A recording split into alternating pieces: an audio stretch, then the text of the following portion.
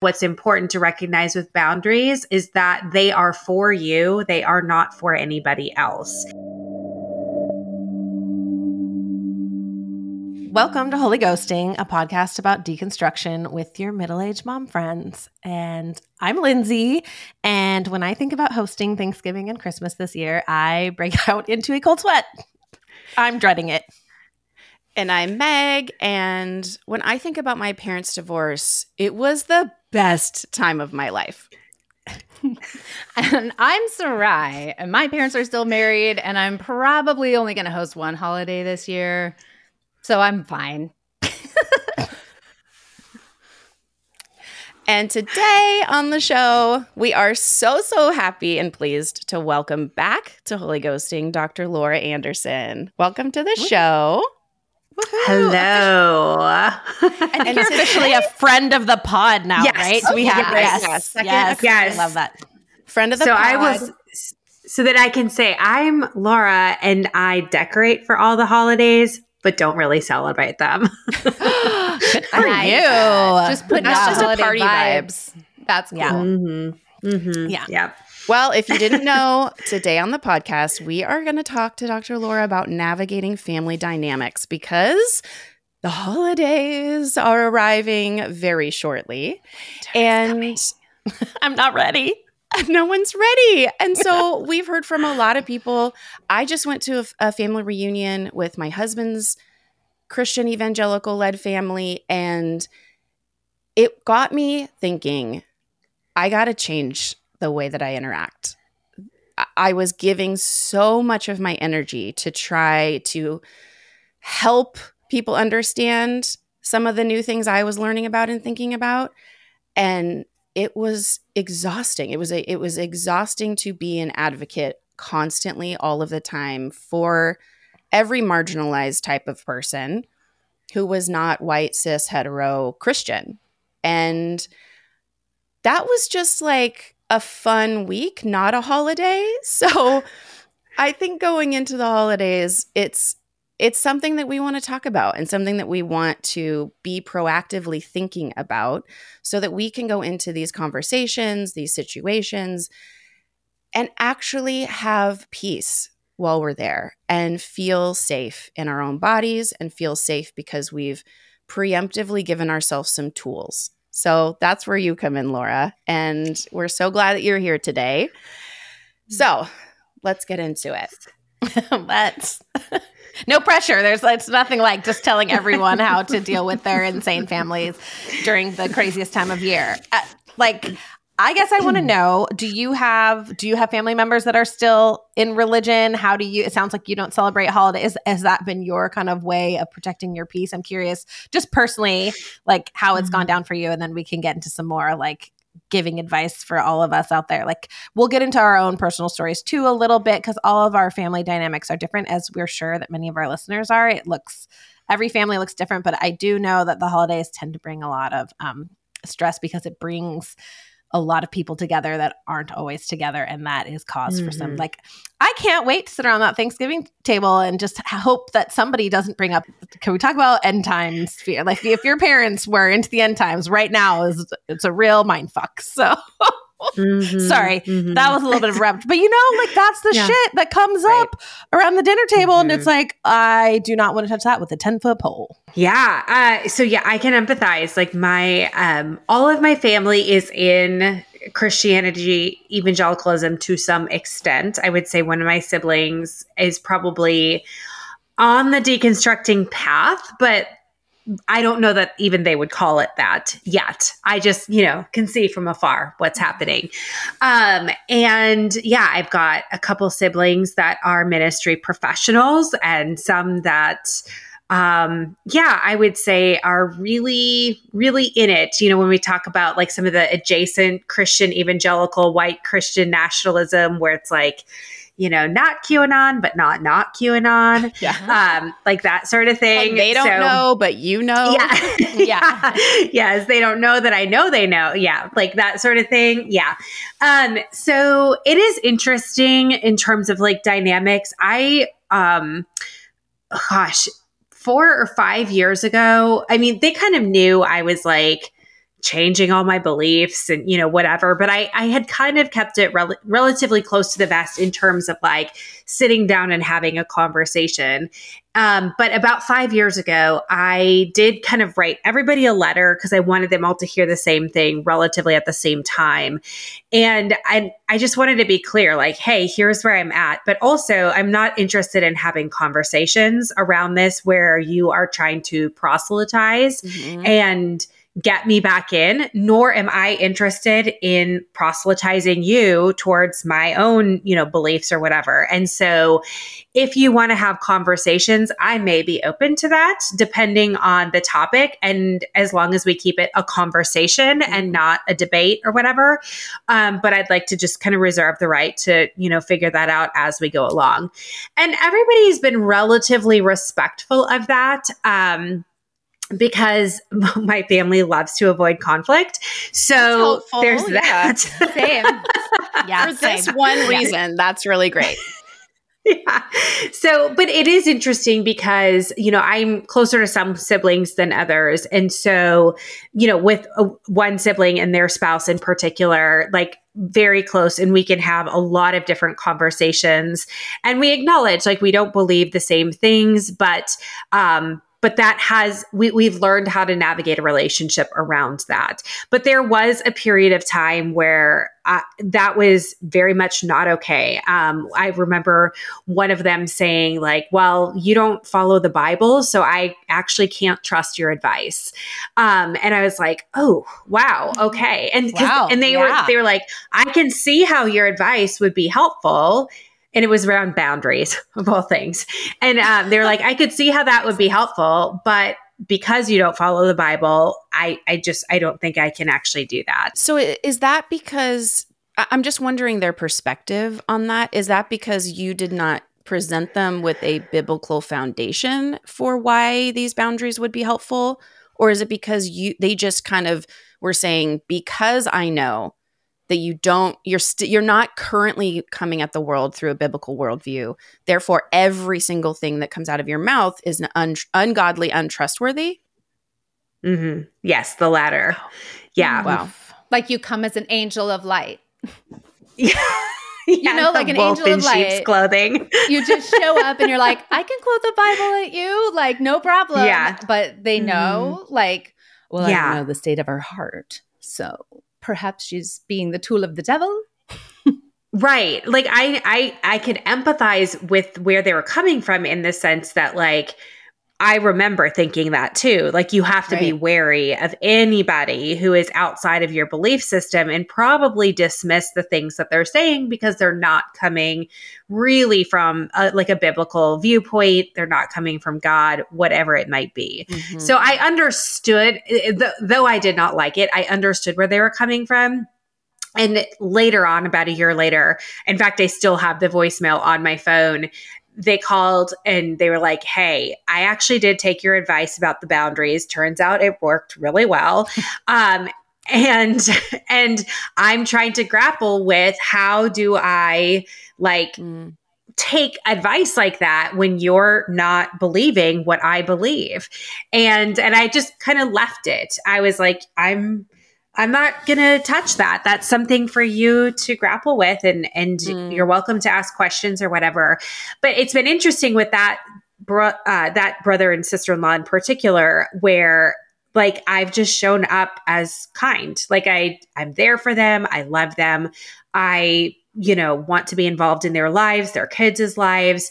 And when hard things happen now, I'm the first person that they call because they know that they can trust me and they know that I don't I've stuck to my word. I don't try to proselytize and nor do they. So it's an interesting dynamic for sure. You also potentially are not just offering thoughts and prayers. Like you're actually offering support and like real support and ways that come with practical life application instead of just shh, be quiet. Like I'm praying for you, the end, leave it alone. Yeah. When you actually can go to someone and receive real support. Like the big thing that I've learned this year is that God does not, how do I say this in a way that makes sense. Like, I don't believe that God is out there giving us things that we can or cannot handle. Like, I'm learning that I can have too much to handle, that there isn't this promise that God is going to keep, like, only give me as much as, you know, he wants to stretch me to, or he wants to. It's like, I'm not Job over here. Like, God is not up here being like, nah, give her some more, give her some more. Like, when a lot of stuff is happening globally in your own life, in your own community, like, it is too much. And we cannot always handle it, because that's not true. Like, for me, that scripture is now not comforting.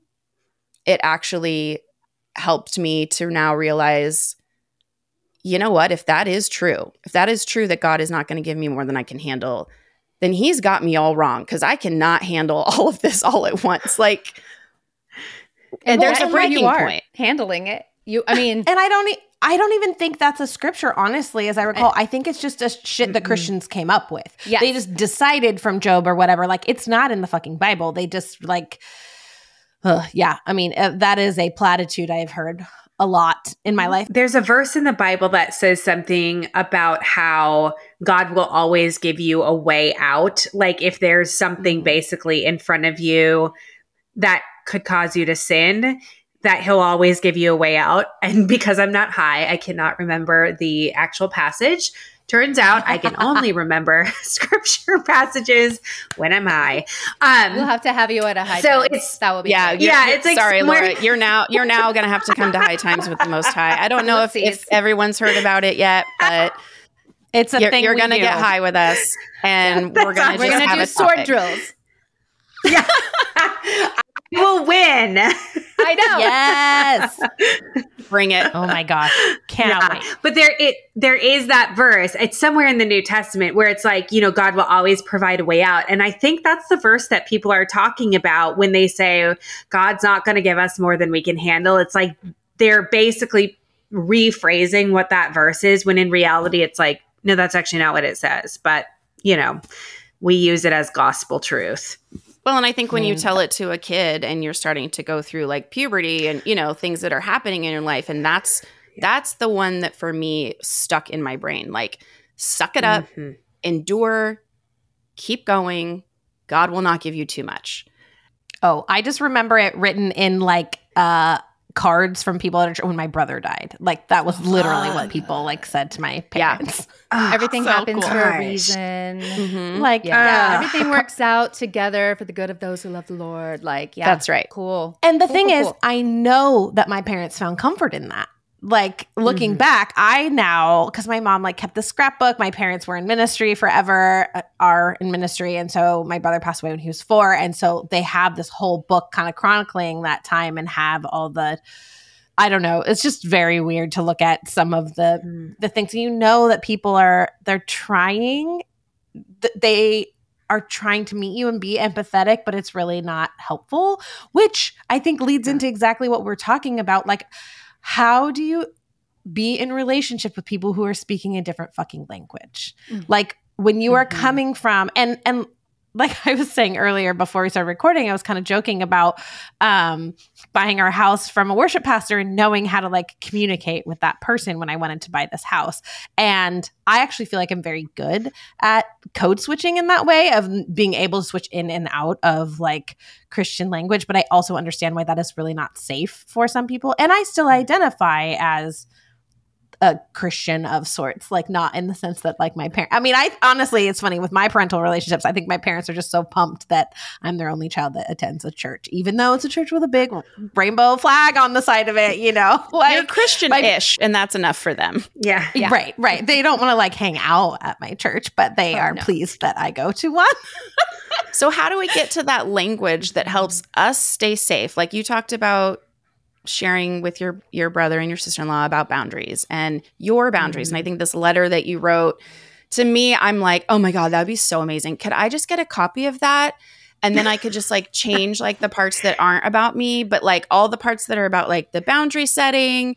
So we could just have that as a baseline that I could then add my own personal, you know, information to and send it to my husband's family, because I've never been able to communicate things like boundaries. I've never been able to create a safe space within myself until recently, when I finally found some strength in what I believed, when I had reached a point of my deconstruction where I actually realized that I was deconstructing. I think once you get to that point where you're like, oh, that's what I'm doing. Okay, then I do know what I believe in.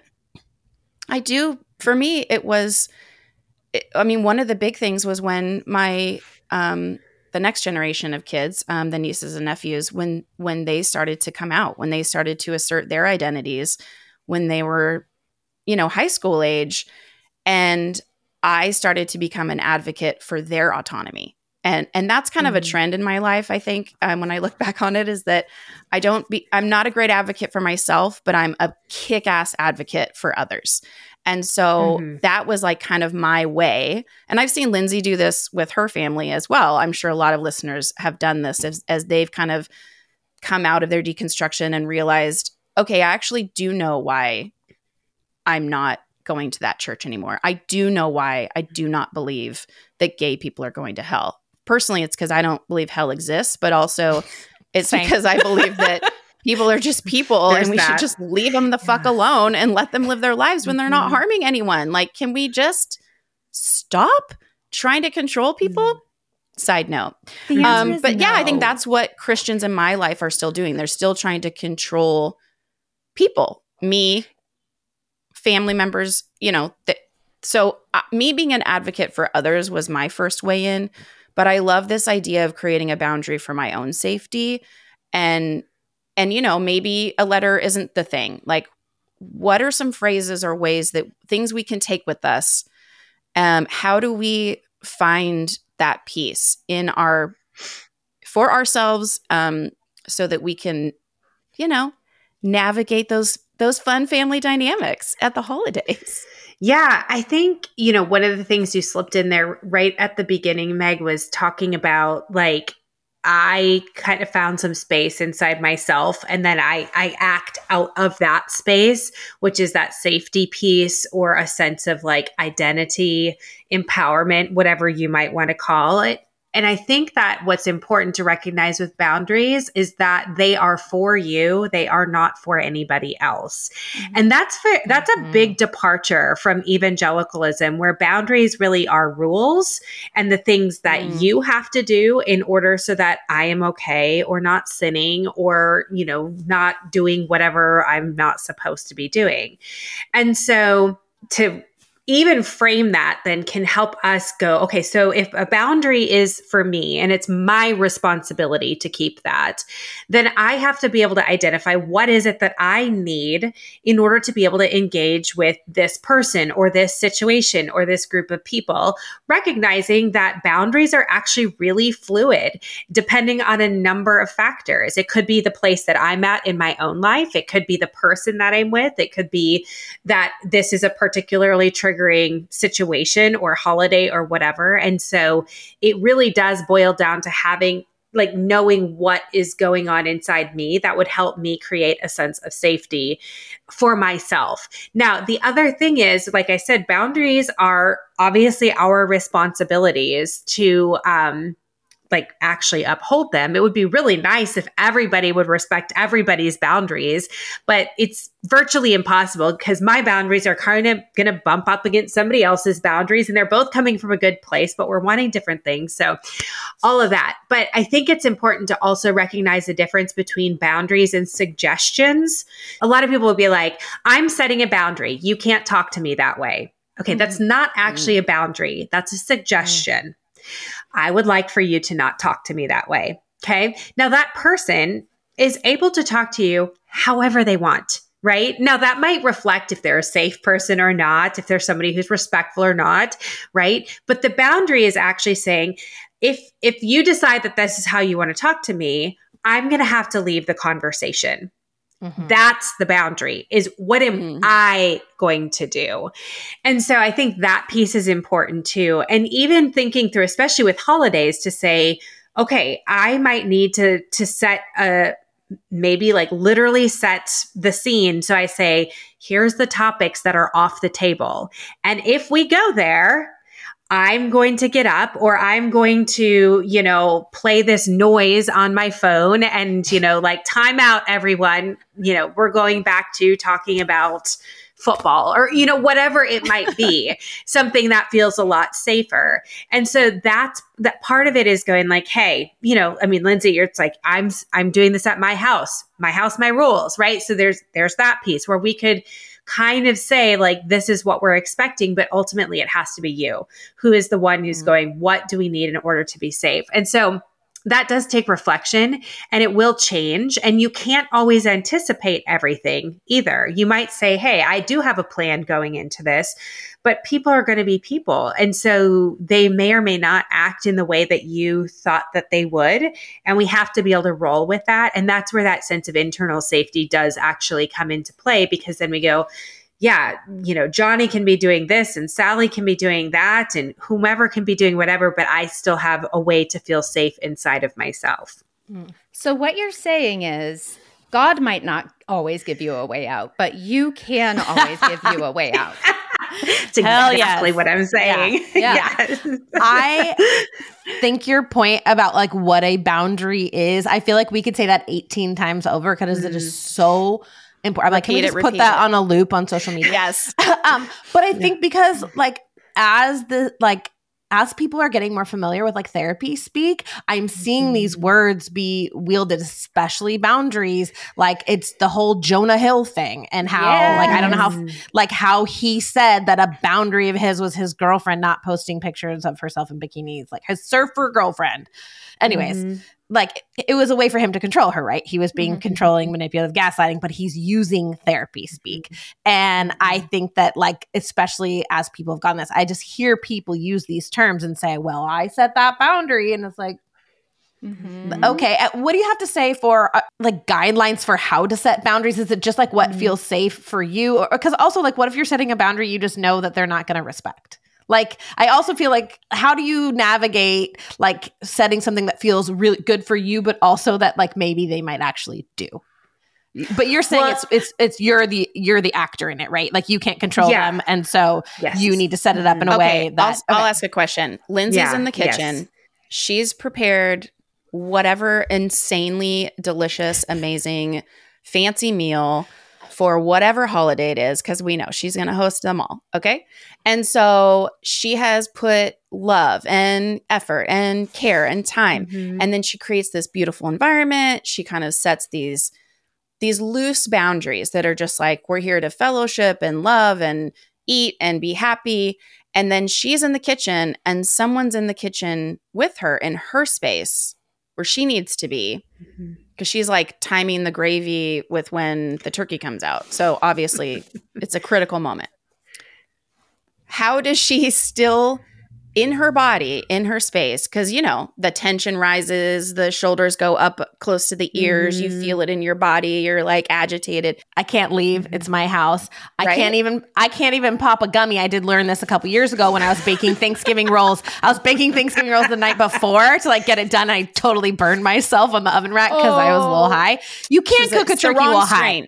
It's the wrong strain, Lindsay. You gotta get the strains that help just up here, and they keep your body moving. All right, we'll work on it. But what are things in those moments? I mean, breathing. It's like there's all the things that I kind of like tacitly know, but I would love to give like, Lindsay, let's help you get through that moment of like, all right, how do I protect my peace when I have just me and I can't leave and I can't escape and I don't want to say something that's going to spark a whole big horrible thing. How do we do it? There's some maybe like simpler ways where it's like you literally could, this sounds weird, but like ignore them and change the subject. So if it's like we're talking about something, it could be as simple as literally just not acknowledging what it is that they're saying. And I call them like tennis balls, like having some tennis balls ready to throw. So I'm going to talk about this TV show. I'm going to talk about what my kid is doing in school, like really neutral, generally safe topics that, you've understood from the past. These generally go okay. if you needed to, you could say something like, you know what? I'm not interested in having that conversation on a day like today. So what else would you like to talk about? And so you could just, that really is setting a boundary, because what you're saying is, I'm not interested in talking about this, so I'm not going to. Right. And then it's your job. They could keep talking, but you're not going to engage in it. Right. And you're also inviting them into conversation. Say, I'm not saying I'm not talking about anything with you. I still want to connect with you. We're just not going to connect over this thing. The other, you could go to a more quote unquote severe option where you say, you know what? Why don't you go into the living room? And I think I'm going to go ahead and take care of this myself. Right? Where it's like, you know what? That actually would be better. Yes, it's more work for me, like physically, but mentally, it would be better for this person to leave. So you kind of have like almost like some tiers of things where you could overtly say things or overtly act in ways where you say like, it's time for you to leave now. Or you could just not acknowledge what it is and just redirect the conversation, and maybe they'll get it, maybe they won't. Or, you could put a sign on the kitchen door that says, here's, the topics that are allowed to be talked about in this room. That. But like little conversation things on a note card that you're like, hey, if you're not sure, draw it out of a hat, make it fun. Make it a game. Yeah. I have a client who lives in a very like a deep red state. She's a hairdresser. And she tends to not vote in the majority of what that state is. And so she's got a lot of clients in her chair that bring up a lot of political things and social justice things and whatever.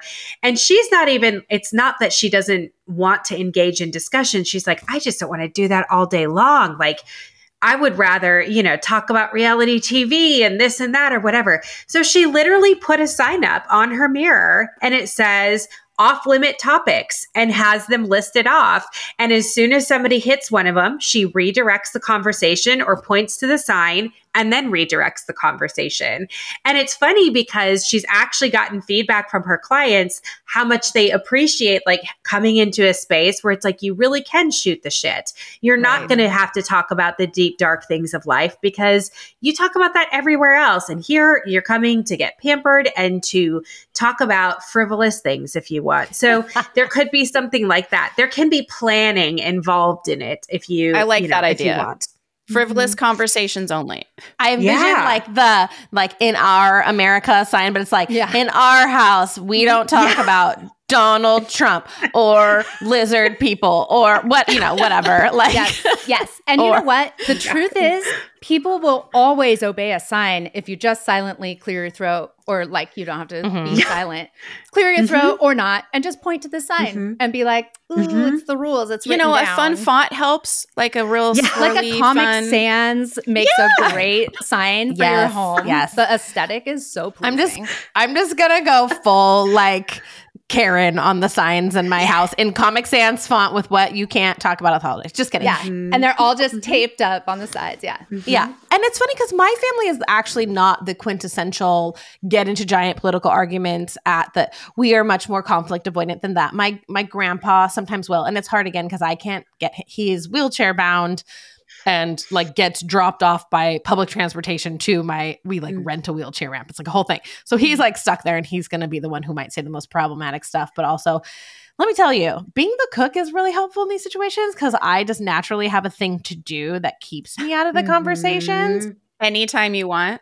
Yeah, but it's the subtle things. And I think that that's where I'm getting better about coming up with some boundaries around them, because it's more the family member that has chosen to go no contact and but hasn't really communicated that boundary. And so then I'm left with the questions of like, well, why aren't they here? And what's going on? And what's going on with it? And I feel I get put as the middleman in my family a lot.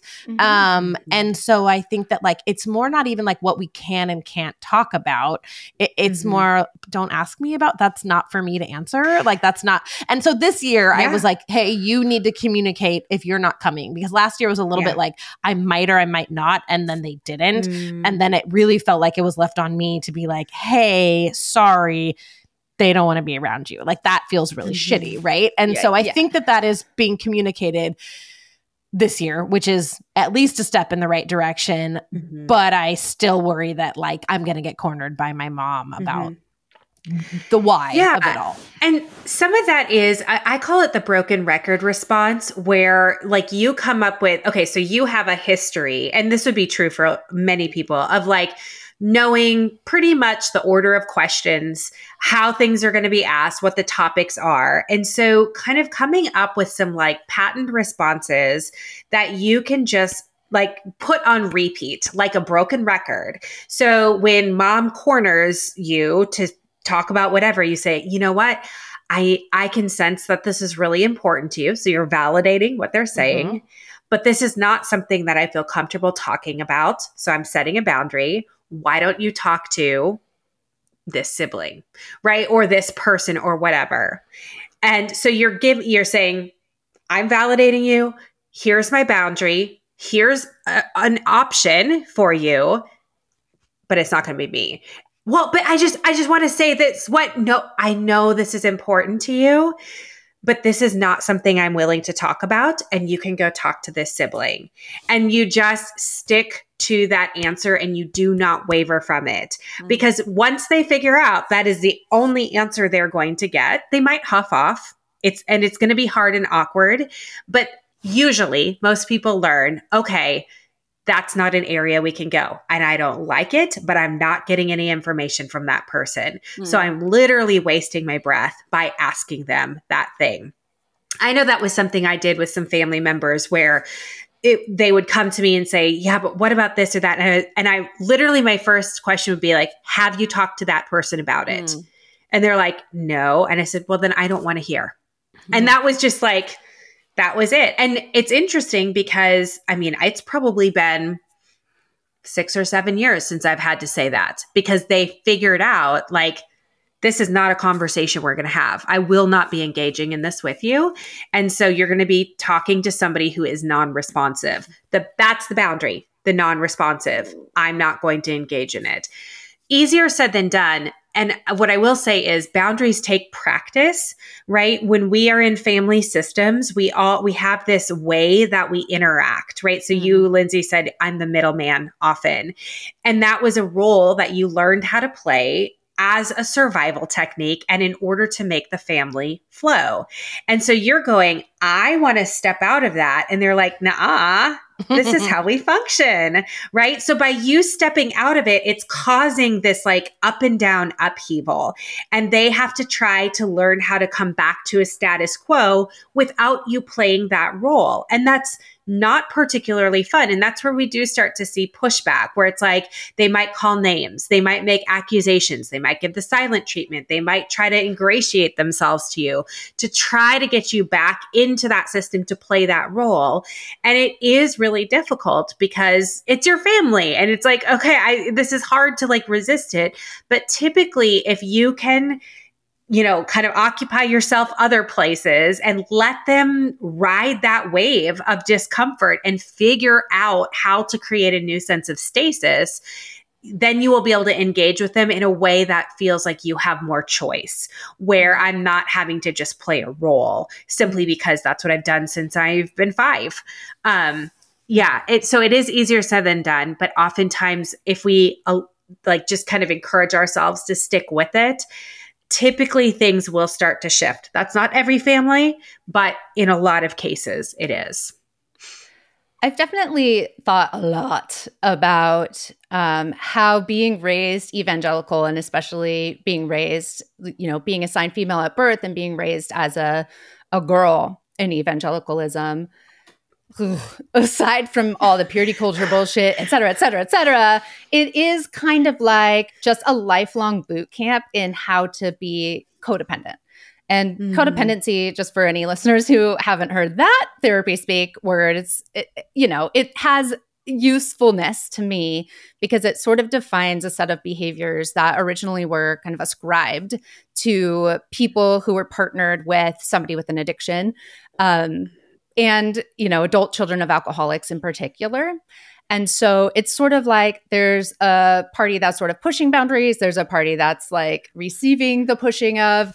it's a lot of learning how to try to anticipate what other people are going to want and need without them having to say it.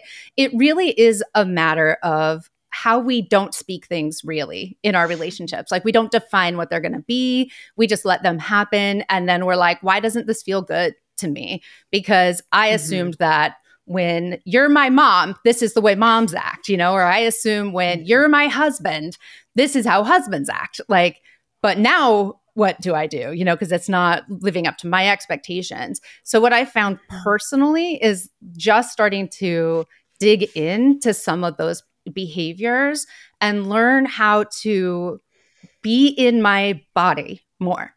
Because what I found is I don't know what my boundaries are if I'm not in my body.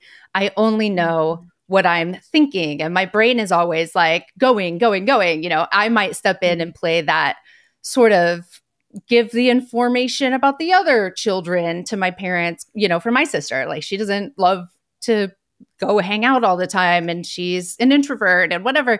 And so I found over the years, I learn, I'm doing this thing where I'm like telling my sister's story. That's fucking weird. I should stop doing that. Now I'm going to stop doing that. And then, but I do find that I go to it if my parents are getting too inquisitive about my life.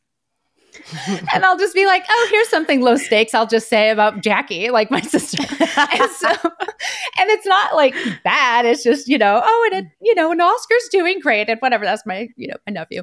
It is interesting. And I think for me, unlearning codependency and like relearning the basic place of like, here's where I begin and end. And here's where you begin and end. And like, whatever the case is, like we're autonomous and we are sovereign unto ourselves. And at the same time, I do want to connect. Like I do love my family. It's a lot of it has been even just opening it up and saying like, hey, here's this idea of codependency and like, here's what it looks like in practice. I remember sharing Melody Beattie's book, Codependent No More, with my brother, with my whole family, actually, when I was it was before I got divorced, like a couple of years before that. And my youngest brother and my dad were both like, what are you talking about? This is just being a normal person. And I was like, exactly. That's the point. Because in Christianity and in conflict avoidant homes, like that's what we do. And I've heard it even discussed as people describing their parents' addiction to religion as very similar to kind of an alcoholic thing. There's lots of corollaries there, which is really fascinating. But I don't know. I'm wondering if you find usefulness in that kind of set of tools, and how much of this is like bleeding into each other. I just like to find different ways of looking at things and kind of having a new perspective on it. That's my big problem. Codependency. Yeah. I am a fan of like talking about codependency and figuring out how that plays out in so many of our lives. I love Melanie Beattie's work. I really like her book that she wrote after Codependent No More, which is called The New Codependency, because it spans out from just addiction and like being in relationship with addicts. I feel like it's easier for people to apply. But one of the things that also comes to mind with that, and this is especially for individuals coming out of high control religion, especially if you were born into it, if you were assigned female at birth, socialized female, or a woman, is the trauma response or nervous system response of fawning, which is very, very close to what codependency might look like. And so oftentimes when we work on the trauma response and nervous system piece, some of those behaviors will naturally go away because we're not maybe truly codependent. Maybe it was more of a survival thing. And I found that to be true in situations like this where we're coming out of high control religion, because for women and children especially, there wasn't other options available. You think about a child, they're not able to fight back. They get in trouble for that. They can't flight. Where are they going to go? They don't have a car. They can't get out of there, right? And so they're left with these kind of decisions of freezing, so kind of numbing out, dissociating, which we often see. and fawning, which is like pleasing, submitting, appeasing, ingratiating yourself. So that oftentimes looks like, what can I do to make sure that you are okay? Because if you're okay, I'm okay. What do I need to kind of shave off of myself to be palatable to you or to make you comfortable? And we do that out of a place of survival. And yes, I think over time, it turns into what we might traditionally call codependency. But when we peel it back and look at some of the roots of it, we're going, this was the way that I learned to survive in this system. If I didn't have these skills to be able to ingratiate myself, then I was potentially being disconnected, or in some very real ways, like I would not have my needs met. So I think that that's kind of important to consider too, especially when we're talking about, okay, now we're adults, we're not having to deal with things in the same way. And we go, okay, I'm learning about codependency, but I can't figure out, why is it that it's so hard to employ boundaries? Why is it so hard to be in relationship? And I would say it's probably a good idea then to take a look at, this might actually be a trauma response, and your body is going back to the quote unquote scene of the crime, right? Where you're having to survive and you're having to navigate this family system that really only works as long as you show up in this very specific way. And so that to me feels really important to point out. And it's not like, okay, so just stop fawning, right? That it's more than just that. It's more holistic. But I think sometimes knowing like, oh, I'm doing this thing. Can I get curious about that? Can I start to go, okay, what else is happening in my body?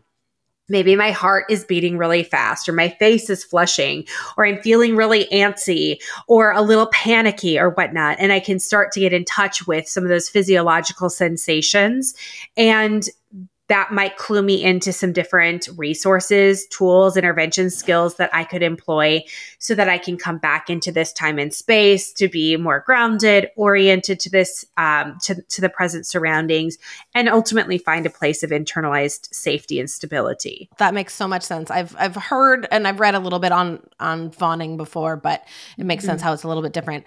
Question about that is, I'm so curious as people are starting to think on these sort of things, and we're going into the holidays and all of that, and say you have classically done a lot of fawning. Do you recommend that people is it just a hard stop, or is it almost still got to be a survival technique? Like maybe you can't fully rip off the Band-Aid yet because I mean, I think that and this is coming from, I'm asking for a friend, but I think we're constantly with our families, right? We're constantly weighing the risk versus reward and trying to figure out if I truly show up as myself and the me that I want to be, is it worth the fucking turmoil that comes afterwards? You know what I mean? I don't always have the emotional space, and so I just continue to be the people pleaser because I don't want to deal with the aftermath or the during math. Yeah. I mean, it is that physical trigger of feeling those feelings that we don't want to feel. And we even with the tools of naming them, we might call it anxiety, but we might misattribute anxiety to a current trauma happening, which is something that I've been unraveling in my own life lately a lot, especially just given some personal circumstances of how much of this is just me literally experiencing and re-experiencing trauma and not being able to process it in the moment and having to process it after. I'll say that. And I'm sorry, Dr. Laura, I don't want to step on your toes to actually discuss this, but for me, one of the things I noticed, Lindsay, is for my relationship with my mom and everyone else, the more I show up as just myself, the more I can't stop just being myself. And my family knows me. They know who I am. I can't pretend to be some other guy. And so my parents they've seen me and been with me during many of these different stages. My dad is connected with me in different ways than my mom. And my dad has been more in step with me and or oh, I'm going to really think about that and changing his viewpoints on things.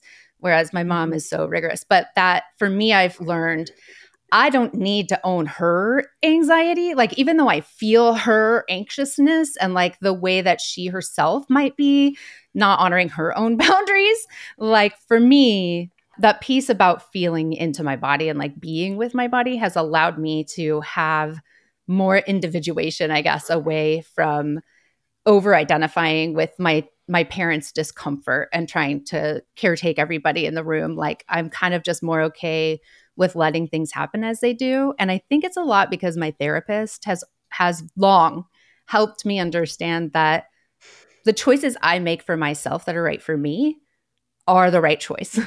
Period. And whether I wish that I didn't have to make those choices because it affects someone else in a way that I don't want them to have to experience, like leaving my husband.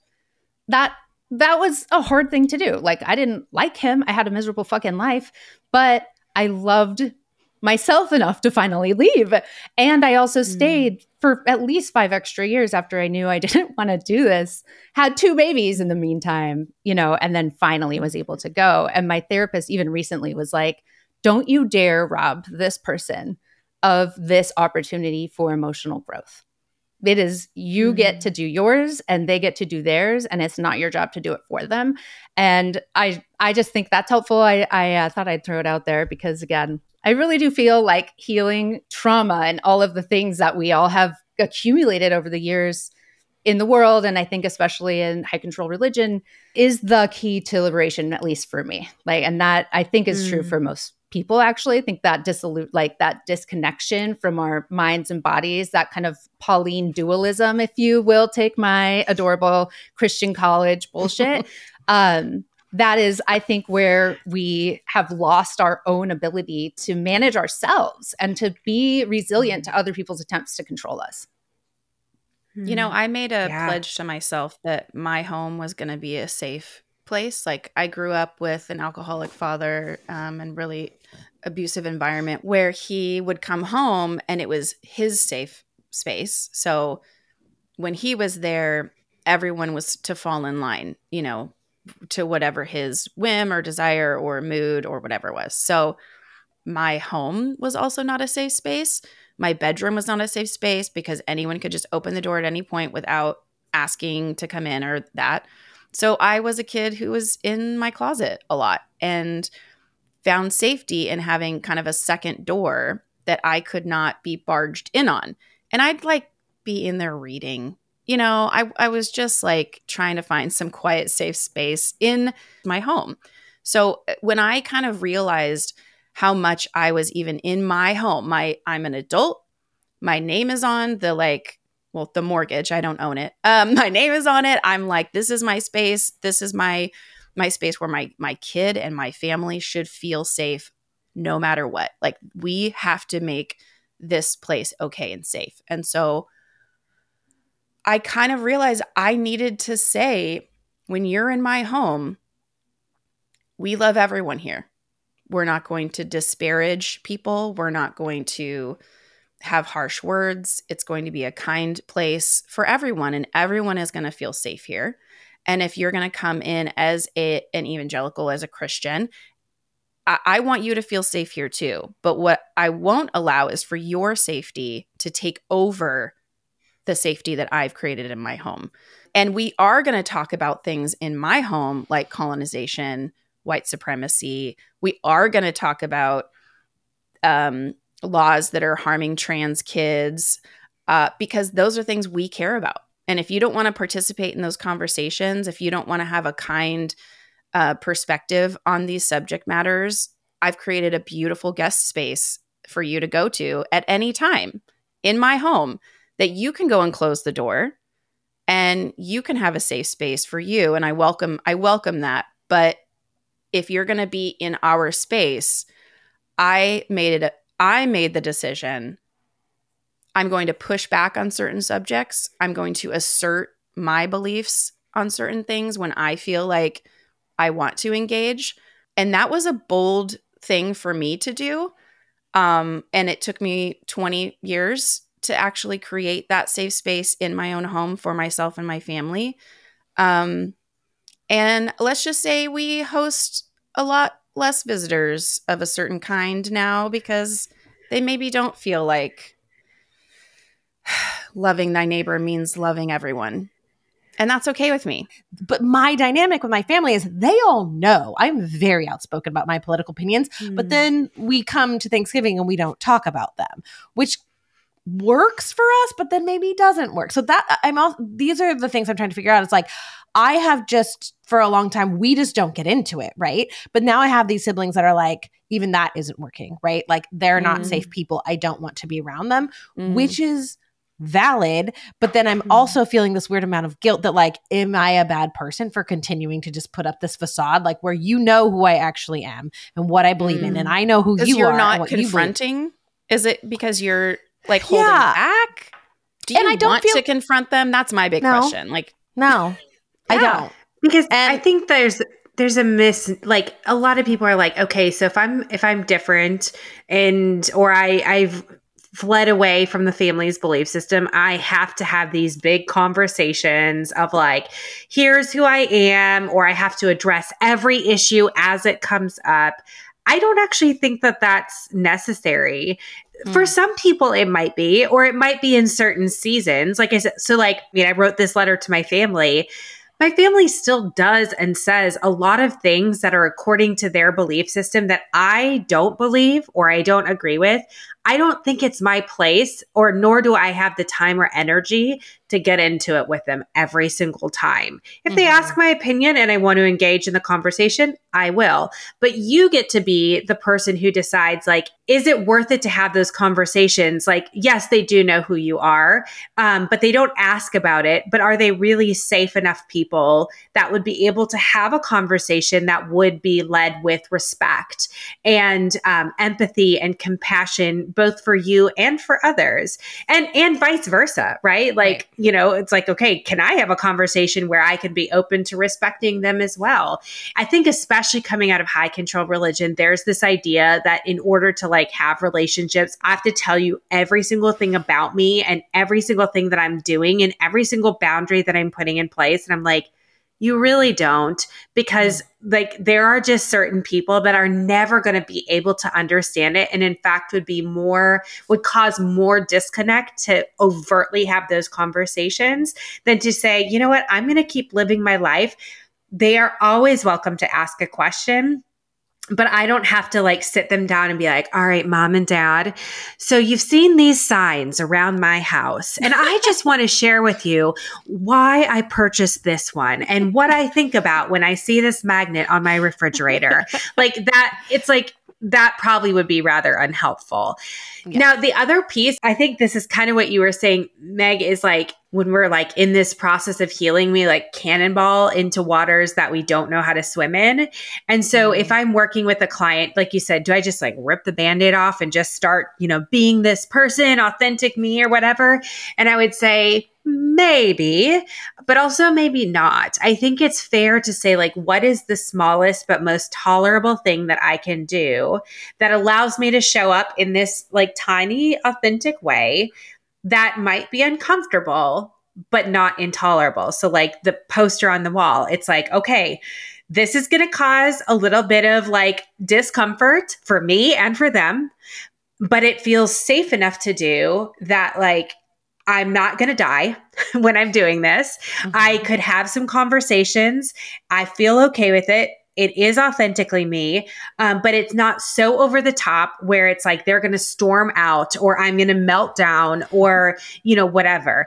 And so we go, it's this concept called titration where we add just a little bit at a time that feels manageable and tolerable. So it's like we are like increasing our ability to tolerate that discomfort so that we do get to a point where 20 years later, you're like, yeah, I can have these people in my home and I can set these rules and they're generally respected. And when they're not, I can have those conversations or I can show up in this way and it doesn't throw me outside that window of tolerance. It doesn't throw me into the space of being like, get the fuck out of my house.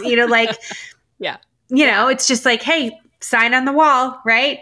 Like that's what we're doing. So I think, ripping the Band-Aid off sometimes is great for certain people. For most people though, going slower at first is always going to be key. And then that actually allows you to go faster. Oh yeah. I just think that like, that's really interesting. And I think I struggle with like, am I enabling toxic family systems by not being the person who, I also have a sibling who's like the like mic drop. I'm going to like, you know, is like, likes to, and is more mad about stuff and like, whatever, that's fine.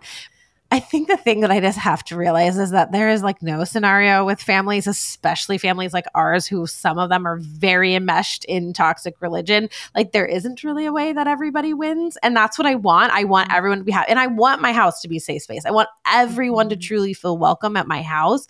But knowing that like I have people coming from such different walks of life with such different beliefs, like it's fucking impossible. I want the impossible, but I can't have it. I think being able to give yourself permission for that is really helpful because, you know, I think about like even like social media is a great place for this, where people will say to be a true ally, you have to do this and this and this. And then another person of that same group will say, no, to be a true ally, you have to do this and this and this. And then another person says, no, to be a true ally. And it's like, okay, which one am I supposed to be? And really it's like none. You just need to be yourself. And hopefully like that's like an outflow of who you are. But it's hard though to hold the tension to say like, there is going to be some people then that feel incredibly supported by these choices that I've made. And there's other people that might consider me to be very unsafe. And I know like I've had to wrestle with that. I don't do like public cancellations, public call outs, public punishment. That is not who I am, nor has it ever been who I am. And I get accused of not being a safe person, not being an ally, not being an advocate. And I've had to just sit with that and go, okay, I know that I am. I know who my friends are. I know where I spend my time, energy, dollars, resources, whatever. And I know that I'm coming from a good place. And I know that by doing or saying what I'm doing, I am sticking to my values. And I'm happy to have conversations with people behind the scenes, which is how I do address things. It's just not in a public setting. And some people say, that's really awesome. Like, I think you're a safer person because of that. Another person says, you are not safe because of that. So it's like this idea of going, especially when we're coming from such polarizing positions, like you might have every minute of every day plan and 7,000 Comic Sans posters up around the house with all the rules. Yes. And it's going to be great. And all like everything is planned to a T. And there is still going to be at least one person that's like, but you didn't take me into consideration. Did you think about how this would make me feel? It's like, oh shit, that I did, it's hard. So it is grappling with yourself to say like, how do I show up in a way that's true to my values? Knowing that I'm not for everyone. Like it's not my job to make everybody happy. I'm going to try. But it be kind. No, Lindsay, I'm joking. I'm sorry, Enneagram 3 over here. So I do feel like it is my job to make everyone like me. I'm a 3 with a strong 2 wings. So I'm like, I'm going to work really hard and I'm going to do all these things for you, and you all better love me for it. That is like sounds exhausting. It is very exhausting. Very good Christian girl too. Like Yeah. One way that I was able to kind of break out of that, like, because I 100%, to create safety, I was always trying to anticipate other people's needs, other people's moods, other people's wants. Oh, fawning. Oh, yeah. And then once I kind of stopped it, it was because a friend of mine, a friend of the pod, Meredith Hawley with Eris Conflict Resolution, is a dear old friend of mine, and she said something to me that broke my brain. What if you make a game out of it? Every single time that I would walk into these situations, I was stressed. I was so anxious. I was on the verge of panic attacks. I was like, how am I going to make sure that people feel safe, but also that, my voice can be heard, because I'm not really a loud person who likes to interject when people are loudly being homophobic, for instance. How was I going to do that? And I was so intimidated. I want to make sure everybody is happy and pleased and all of that. But when you make a game out of it, you get to do this. Every time somebody says something that's homophobic, you get a point. Every time, maybe you get 1,000 points for homophobia. I don't know. You get to make it up. That's what's the best about this game, is that you get to make it up and you get to be like, what are the things that I am going to just be like, oh, grandpa's being racist again? Because you can't confront every single thing. You cannot try to referee all of the things between the younger kid generation and the older people. It's like all of those times of like just enduring the stress of it. Take a breath. How many points do you want to get today? 1 million? That could be fun. How do I get to 1 million? What do you do with the points? You get whatever you want with the You points. get a gold star. Okay. Yeah. You get a plaque. Pack of gold star stickers. You get a trophy. You make up I don't the game, know. you make What up do the you prize. get? That's the best part. Okay. You get to What's make your your best cookie? prize. And you get to have a fucking blast doing it. It totally shifted my perspective from I'm going to walk into this battlefield where I need to have all of the armor on. You know, the sword of truth and the helmet of salvation, all that Sure. shit. You need all of it. Your feet are shod. That's And then- really great. You walk needs in to and be you just like- have your bingo card. Right, I was you gonna say, it have needs your- to be bingo, and if you fill out your bingo card, that means like you get to book an extra therapy session. Like, There you go. you know what I mean? Like, you no, go. therapy cannot come soon enough, or like get yourself a massage or something if you. Or, like, I'm every every top of time- me and play the game. Just it's like Yeah. get Oh, to a I have- place right where we get to just enjoy it. Enjoy it in a way where you kind of get to just be like, oh, there goes racist grandpa again. And then, you know, maybe next year you wear the like fuck your racist grandma sweatshirt. I don't know. I'm just like throwing Right, out some ideas, right. you know? yeah, yeah. Just keep it fun, keep it light. I also think it's okay. Oh, I should- like I should go get ahead. some sort of apron for Thanksgiving that's like a decolonize, or you know, like the first Thanksgiving Yes. was a lie or something. That's Mhm. that. Columbus committed genocide. always- I mean, my sister, who now is not coming to things this year, is always the one to show up with like political shirts, and I will miss that. I might need to do that in their stead. So Love it. That's right. Hey, listeners, yeah. make a bingo card. Get yourself some gold stars. Maybe there's a trophy that you and a sibling could rival over. Don't make it a drinking game because you will get wasted. Bad idea. You will get Yeah. absolutely Yes. wasted. Drinking games happen after. So it's like you do the bingo card, and then later as you get to decompress, like for me, I go into like my little outdoor lounge with all of my favorite libations. Yeah. And then you just get to like, what I would do with Meredith is that then we would go hang out and we'd have a glass of wine and I would talk about all the points I got from my last conversation Oh, with I like whoever, that. or, Yeah. you know, and everyone wants to hear the tea after a family holiday. Like, please. Especially Meredith. Then you play a let's be drinking real. game and you see how many times each of you got to win a gold star. I mean, there's so many ways that we can play games and make things that are stressful into a thing that we actually can be like, does this need to stay in my body in a tense way? Mhm. Or can I alleviate it by laughing at the absurdities? And, Mhm. Yeah. you know, we all live to host another holiday. And maybe this year we can do it with a little less of that stress and a little more of finding our safety and maintaining it and creating that safe space for all of our family, whether or not they want it or not. I'm going to make safe space for everybody. I also want to suggest, I mean, for me, I think a big part of this for every individual in dealing with their own family and the dynamics that exist therein is so much about trusting yourself. Trust yourself when you're like, I'm agitated right now. Like, do I want to turn this into a game? Sure. Or am I like so appalled at the level of this conversation that I do need to say something? And that happens. I definitely, and that again, like knowing your audience, I'm not going to have a big conversation with my mom necessarily about trans rights. She's not going to learn. She's not going to try to do that. Like, she doesn't even call me Sarai, which is my name and has been my name since 2007 because I changed it when I got married.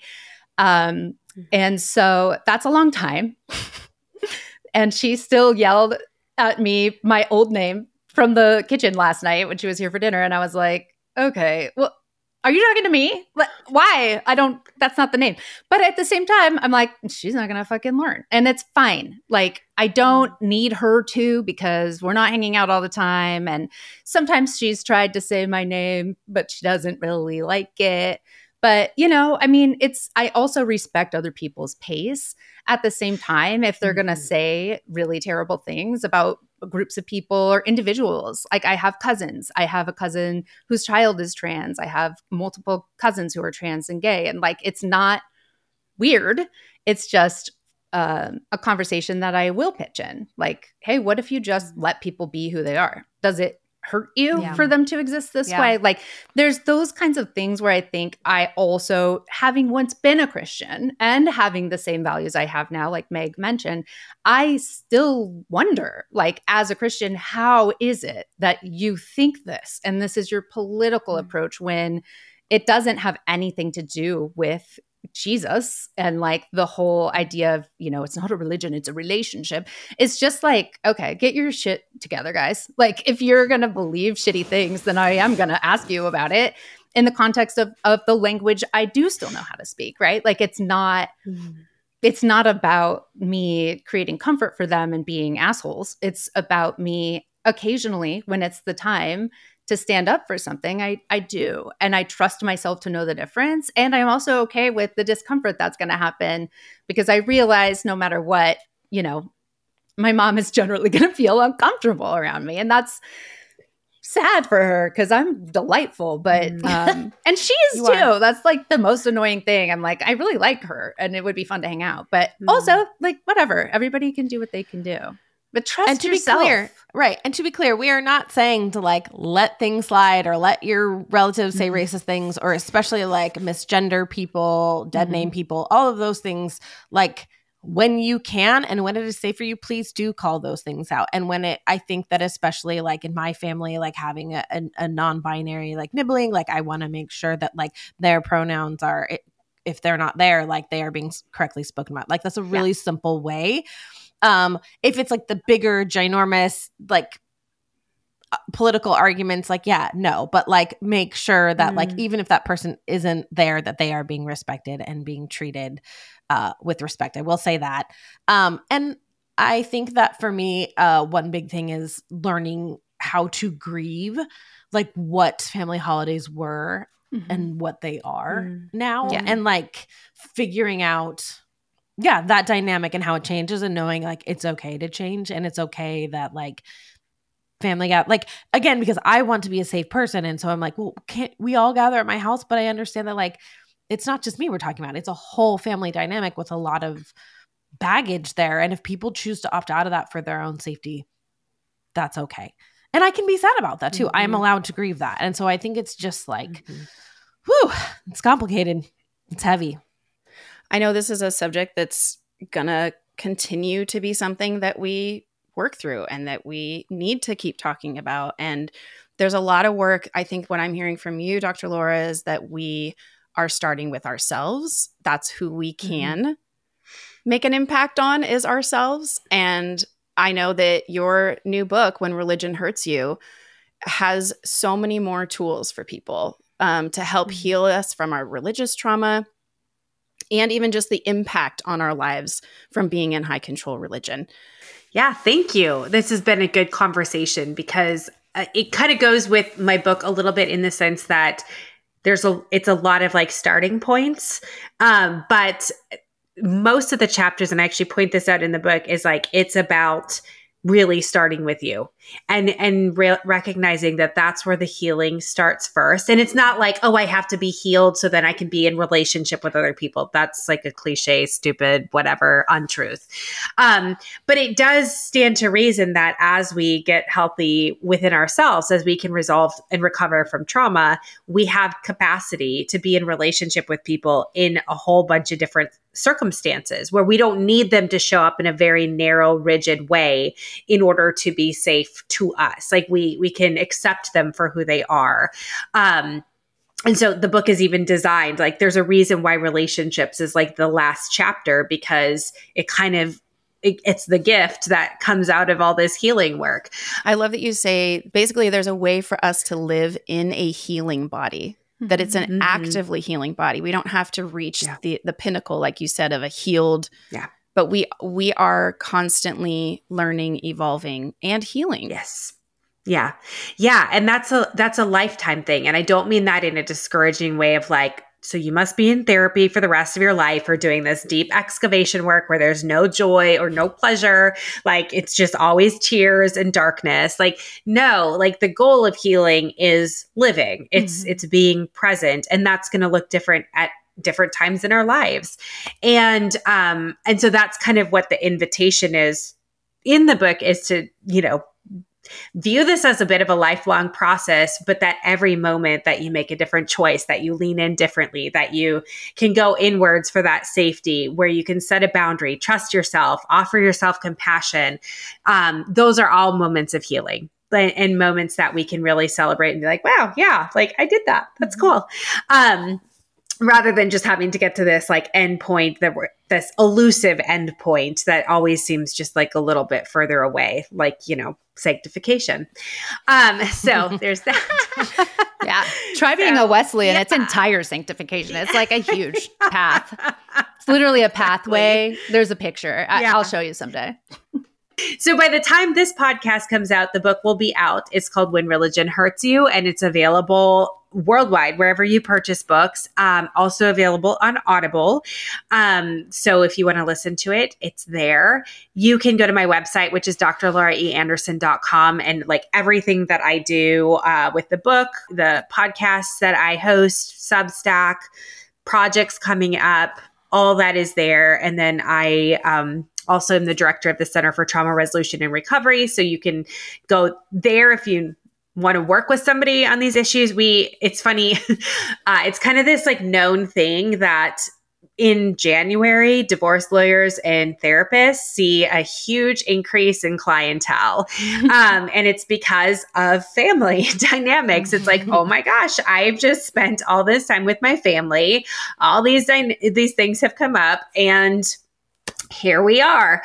So anyways, so we have a lot of different coaches who are trained in various trauma resolution modalities and understand the intersections of family dynamics and God, or, high control religion, how that all goes together. So that's traumaresolutionandrecovery.com. I cannot say enough good things about your work. I cannot wait to read your book. At the time of recording, the book is not out yet. We have to wait another week.